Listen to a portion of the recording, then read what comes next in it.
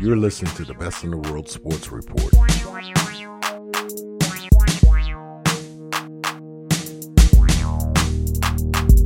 And we are back on the Best in the World Sports Report. Been talking Sixers all day, all week, because that's what's going on. All right. Great show so far. If you've been listening, we've had Jovan Alford from Total Sports Live. We talked about what's been going on with the Sixers. Last night, Thursday night now, they beat Orlando on a game-winning shot by T.J. McConnell. We'll get into that in a second. But we're just feeling that good vibe that we have from this team. Now, we understand that, recently over the last really since the calendar turn, when February came around, it kind of hit a little bit of a rough patch, but we're feeling good about the Sixers. People are happy. People are excited about the Sixers. What do people do when they get excited about the Sixers in this town? They start singing. Remember, 1, 2, 3, 4, 5, Sixers. I got a question. Doesn't that get old? Aren't you tired of that? Just a little bit. I mean, it's a great song. Don't get me wrong. I mean, the song's classic. I'm not asking, I'm not out here talking about, hey, let's ban it, let's get rid of it. But I'm just saying, there are more Sixers songs than that we don't sing, that we don't use when we want to celebrate the Sixers. Case in point is Keep It On by Galaxy 5. Seems like a lot of people are not familiar with Keep It On by Galaxy 5. Let's take a listen to that. Let's can we play a little bit of that real quick? Let's play some of that. We're the Philadelphia fans, we're the best in the land, and we're hot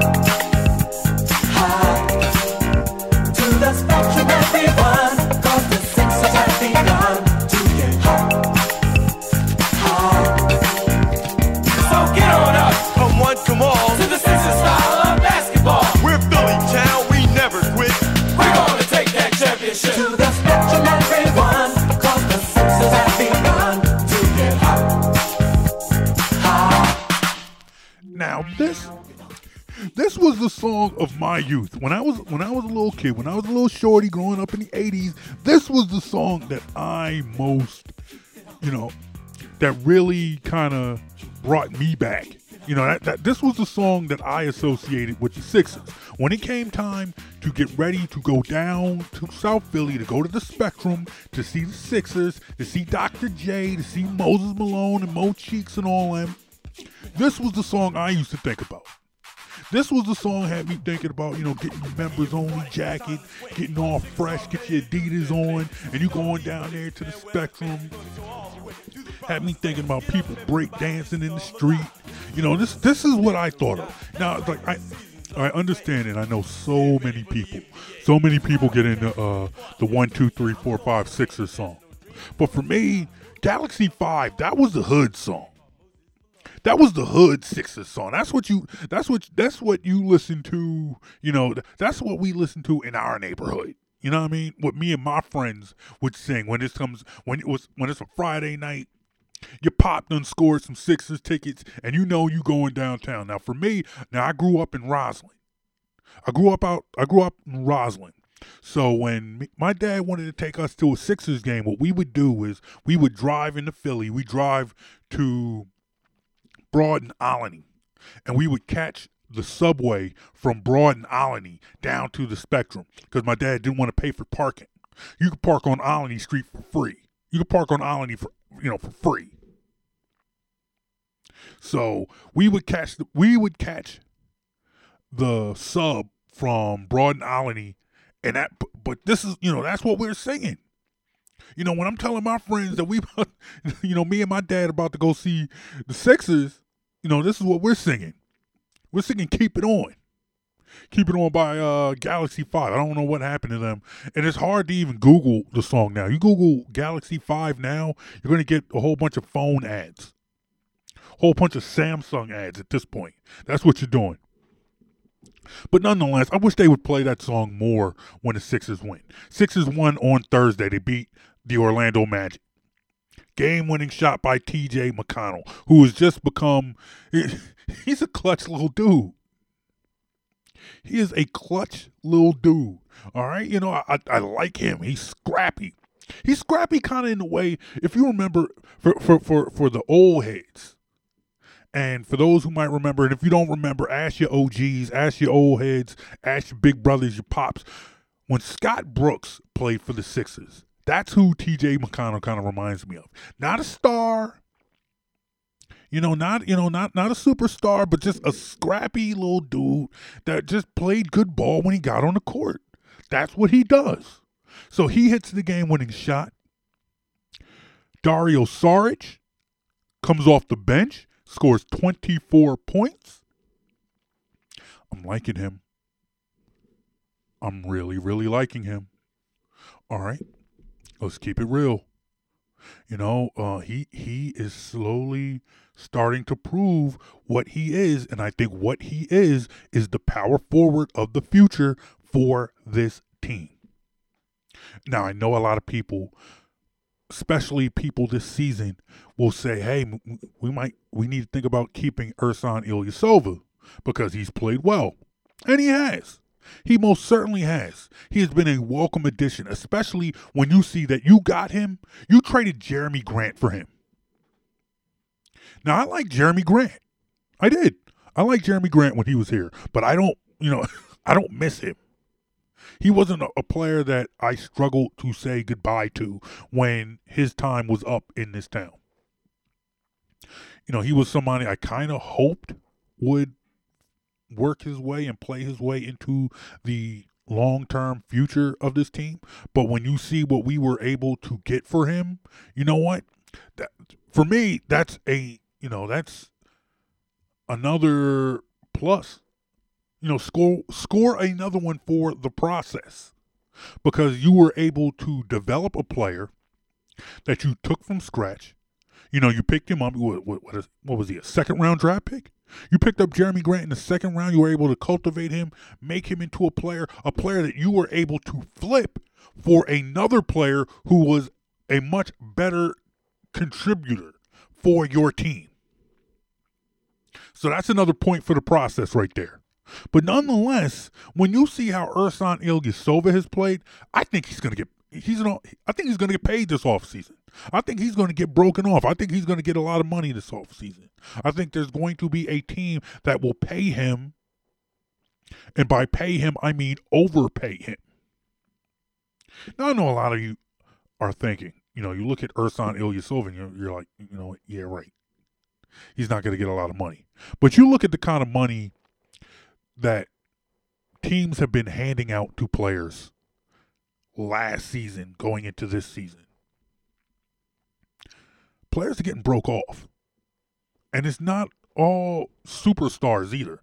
You saw last offseason, last summer, you saw a lot of mediocre to average players just getting paid, making a lot of money. And I think that is going to be the case when it comes down to Ersan Ilyasova. I think he's going to get a lot of money. And if that is the case, if that is what happens, if you're looking at Ersan Ilyasova looking to get broken off, then I think the Sixers need to say thanks, but no thanks. You know what? I'm good. I think if there was a way that, he could be re-signed here and then he becomes a bench player, a role player, that'd be cool with me. I would like that. Like, I don't believe that the Sixers need to necessarily jettison him. There's no need to, send him away. But I don't think he's a player that you break the bank for. And that's not a knock against him. I think he's played his way into a great contract. I think he's going to get paid this offseason. I just don't think it needs to be the Sixers who are paying him. If Ersan Ilyasova is making big money, if he gets a big-time contract this offseason, and I'm not necessarily saying a max contract, I think a max contract is absolutely ridiculous. But I do think, he's going to get, I think he is going to get paid. I think Ersan Ilyasova is going to get paid this offseason. So basically, the Sixers I think it would be in the best interest of the Sixers if there is a team that is going to break the bank for Ersan Ilyasova. It is in the best interest of the Sixers to say, hey, man, go get your money. And Ersan should look at the Sixers and say, hey, man, thank you. Y'all helped me get paid. No harm, no foul. Everybody's happy. Everybody's happy. Who is not happy right now is our man Joel Embiid. He's hurt. He's missed a bunch of games. He's going to miss the games this weekend. Did not play Thursday against Orlando. He will not play Saturday against Miami. At this point, I feel like the Sixers might as well just hold him back and just hold him until after the All-Star break. Maybe even think about holding him off for the rest of February and just start in March. You start off in March, that's 6 more games from now total, including Saturday against Miami, and just let you start the new month fresh.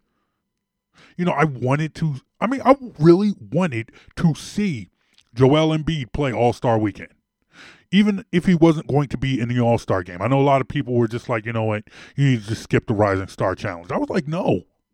Go play in the Rising Star Challenge. Go play in the Rising Star Challenge. Go be the MVP. Go play in the Skills Challenge and go win it.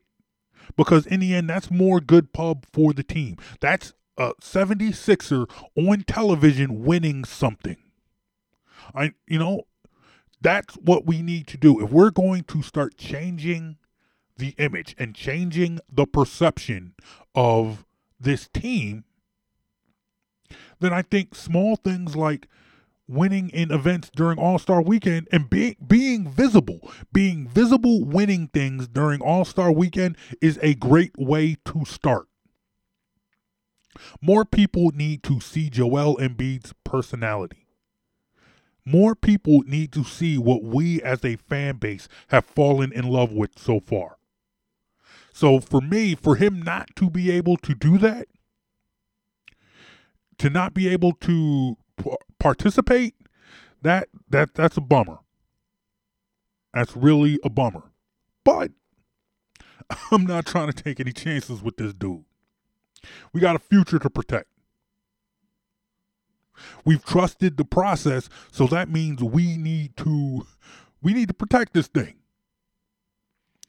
And it's obvious we probably need to protect Joel Embiid from himself. Because I think he's a gamer. He is a gamer. So if he feels good, if he feels minimal pain, he will go out on the court and he will play.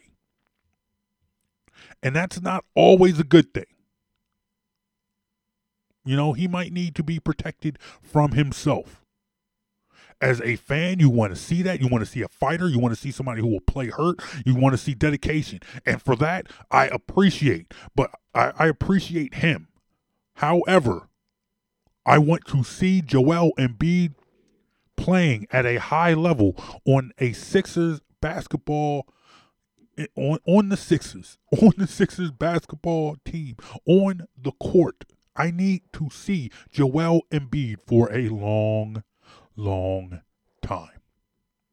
Like I have been saying all show, we have a core, y'all. We have a core, which is a lot more than we can say right now for the Knicks, which is what we've also been talking about so far this show. Because as this soap opera that is the New York Knicks it goes on and on.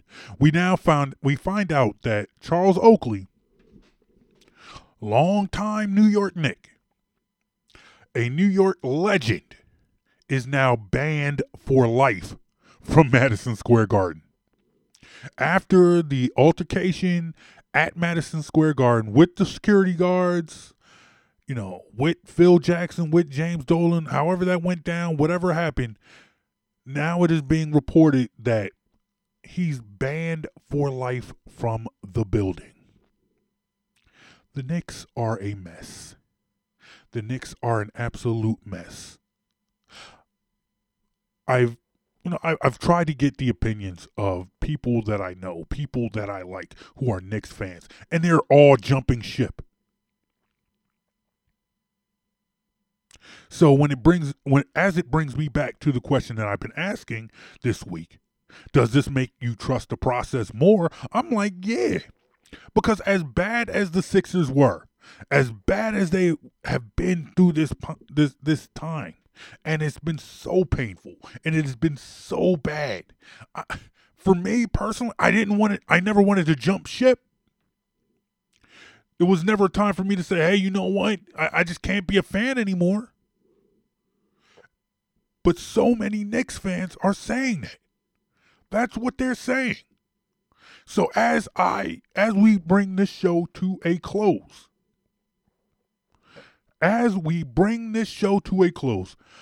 hey, thank your lucky stars for the process. All right?